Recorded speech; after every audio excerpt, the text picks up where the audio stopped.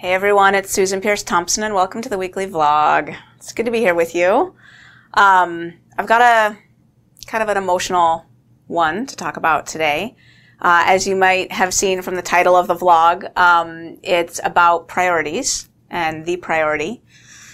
And I kind of want to tell a story about something that happened to me not that long ago. I was going to shoot this as last week's vlog topic, but I wanted to actually give myself some time to just process it. And I've been going through, some emotional states around it. So I'm ready to talk about it. I'm ready to share it with you. And, it has to do with something that happened at the end of a recent trip that I took. So, this was a long trip. I went to the second annual Brightline Eating Family Reunion in San Diego. And from there, David and I flew on a red eye to New York City, and my best friend got married. And from there, we went to our annual June mastermind meeting in Durango, Colorado, 2 days in California, and then back to Rochester. And so we got back to Rochester on a Friday night, super late. And we hadn't seen our kids in so many days. They were staying with my mom and stepdad. So they were at Grandma and Grandpa's house, happy, healthy, doing well. And so we spent the night at our house, and then we're going to go pick them up on Saturday morning and get the kids, get the stuff. We had so big plans for the day, big brouhaha. It was a super exciting day. And at 10 a.m. as we're literally heading out to get the kids, we get a call from my mom. And Alexis had broken her arm. So she'd broken both bones in her left arm. I mean, we didn't know that then. All we knew is, as she said on the phone, she's like, "It's arched, Mommy, it's arched." Her arm was, weird shaped. It looked like a Curious George arm, just sort of bent in a rainbow shape, the way it shouldn't be. So we get on the phone and we're coordinating, with my mom, which emergency room, et cetera. And Alexis wants to talk to me. So we get on the phone. She's 9. And she's one of the twins, Alexis and Zoe. They're the eldest, and they're the twins. So Alexis is the curly-haired twin. So she gets on the phone, and she's like, Mommy,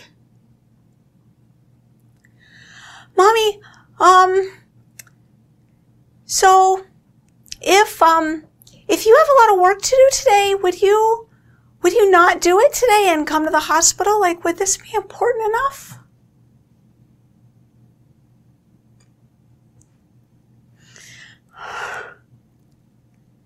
And I said, "Of course, sweetie. Of course I'm coming to the hospital. Mommy's dropping everything. I will see you there. I'll be with you all day." I didn't cry right at that second, but I hung up the phone and I lost it. Just cracked. And wailed and wailed and wailed. And, got out the door to the hospital. And, I have 3 daughters, and Alexis is the one that is showing signs of missing me, wanting me around more, noticing how much I work. Zoe and Maya are they're not noticing that. My mom's around full time, David's around full time, and I work like a busy working mom would, like a full-time job.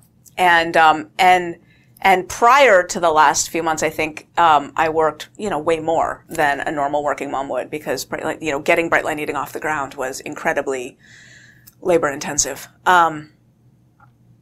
But, my mom's around full time, David's around full time, and I'm working hard. And, so I've been watching Alexis, watching her so closely. It's been really hard for me as a mother to discern the difference between, kids want their mums, that's kind of natural. And, she's never done the throwing herself at my ankles and wailing when she gets brought to school or daycare or anything. The kids are well adjusted, secure attachment. I taught developmental psychology at the college level for many years. I know sort of what the signs are to look for secure versus avoidant versus resistant attachment. They're all 3 securely attached. And, so I've been watching her though, where's the line between Mommy, you're damaging me? You're not around enough and it's not okay. And I'm going to be in therapy when I'm 40 talking about how it's hard to value myself because my mom never made time for me. And like, you know, I wish you were around more, but like, I'm growing up to be happy, healthy, adjusted. And, you know, it's really not that big of a deal. It's hard for me personally to see that line. When she asked me that question, I knew I was over the line. Because, you know, I reflected back on my childhood. There was never a moment in my childhood where I doubted that my parents would be there for me if I needed them.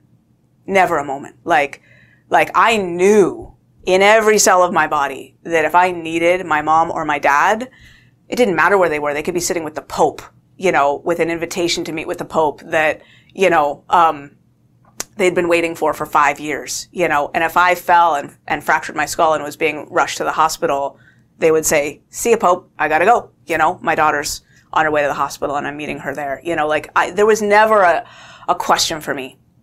So for me, it was really easy to feel the reality of like being over that line. She should not have had to ask me that question.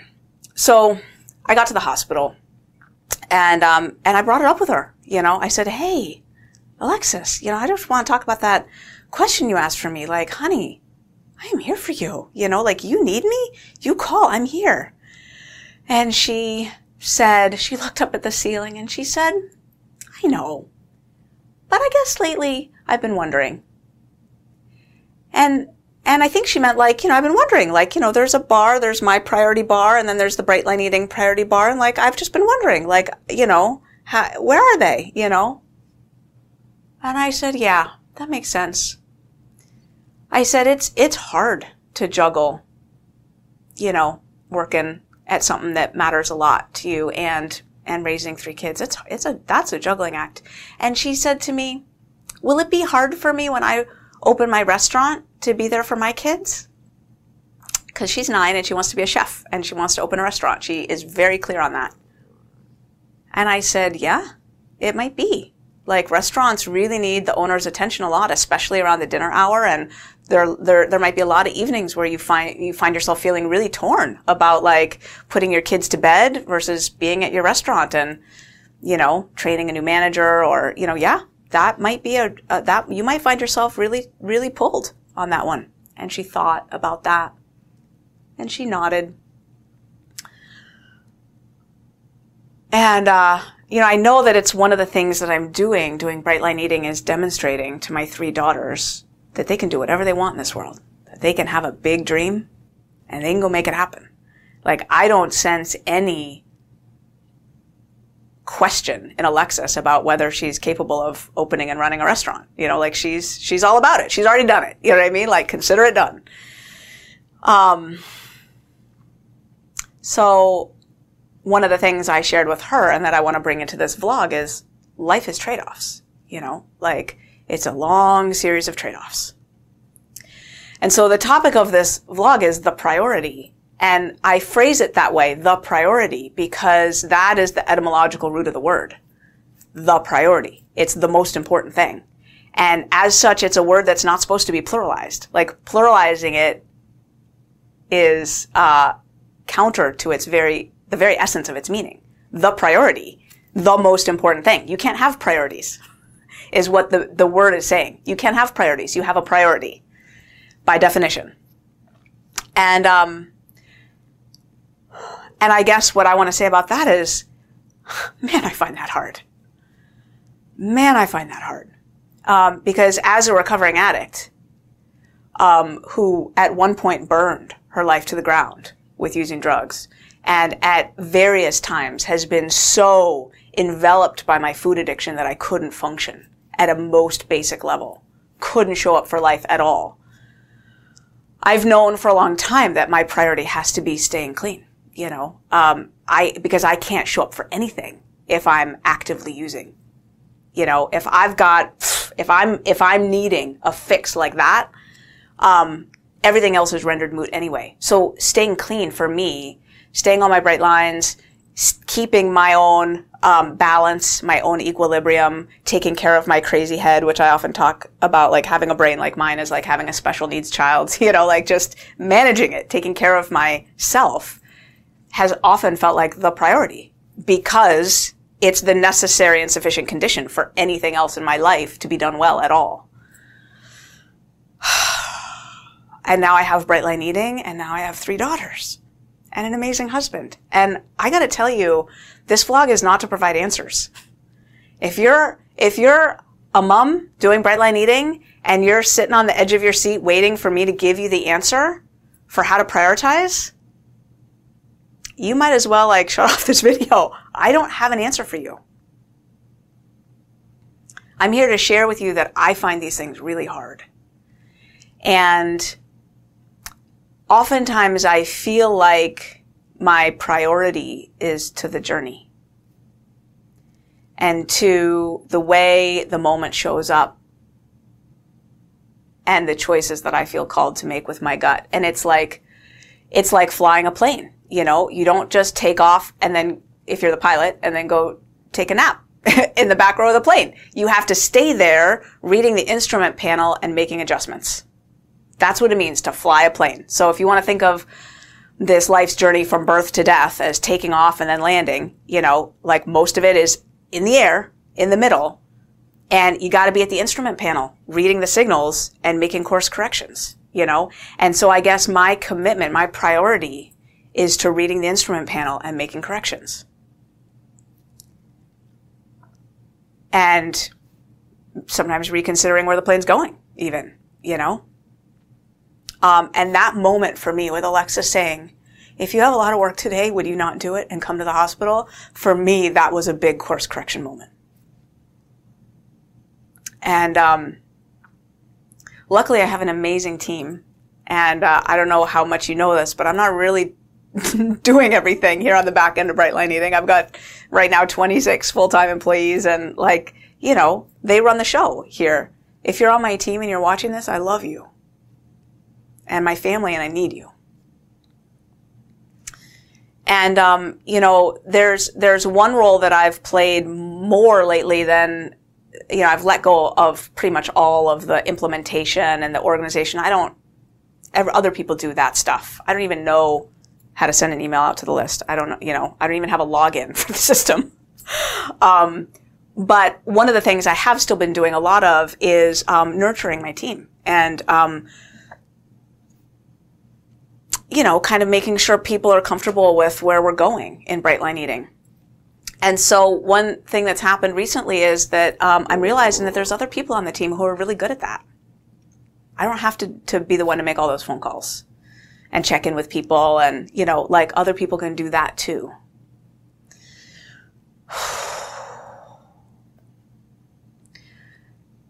When I was in my 12-step program for food addiction, they told you what your priorities were in order. Recovery, family, job. In that order. Recovery first, because if you don't do that, you can't do anything. Family comes next, then your job. And what often happened in my observation from folks is that recovery, and if you had kids, then family, took up so much of your life that there wasn't really room for much of a job. And people would say that, honestly. You can't really have a big career and do this program and have kids. It just doesn't work. Because by the time you add in that third piece, if it's a big one, you're out of time. There aren't that many hours in the day. Part of me leaving that program was knowing that Bright Line Eating was going to be a bigger calling than that community would support me in taking on. That if I made reach out phone calls to folks in that community, mostly what I'd be hearing is, yeah, don't do that. That Bright Line Eating thing, it's going to run you to the ground and it's going to jeopardize your family. Don't do it. And I didn't feel like that was an option for me. I felt like Bright Line Eating was a mandate for me. I needed to do it. So I needed to figure out how to do it, And I don't know that I'm doing it perfectly or even well some days, in terms of juggling all those things.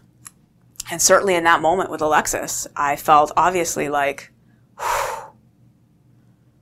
not okay, not okay.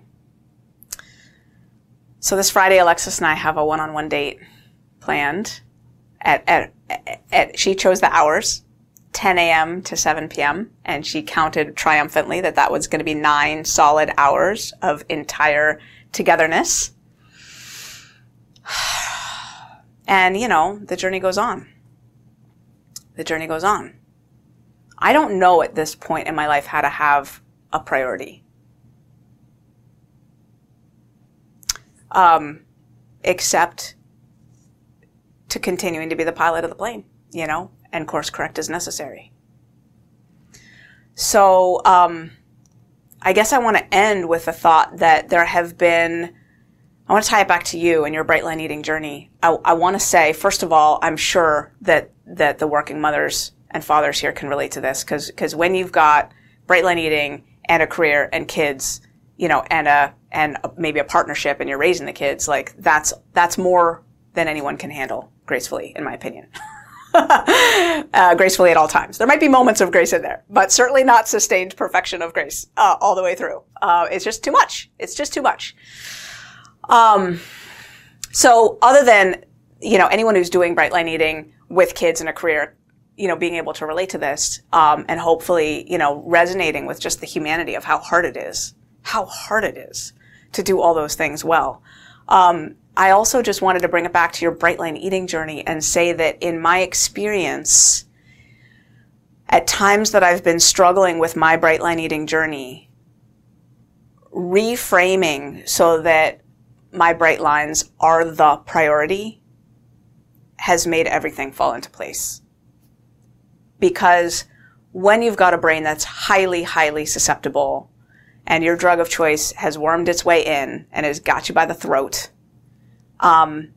it just eats up the bandwidth for everything else, right? It's a game changer. And when you get that squared away again, all of a sudden there's time for everything else, you know? So it's the oxymoronic sort of thing that when you spend a little more time on your Bright Line Eating, it opens up more time for everything else. So, in this instance, for me, the reprioritization wasn't that I needed to put Bright Line Eating first. But I want to say that in the past, often that has been the answer for me.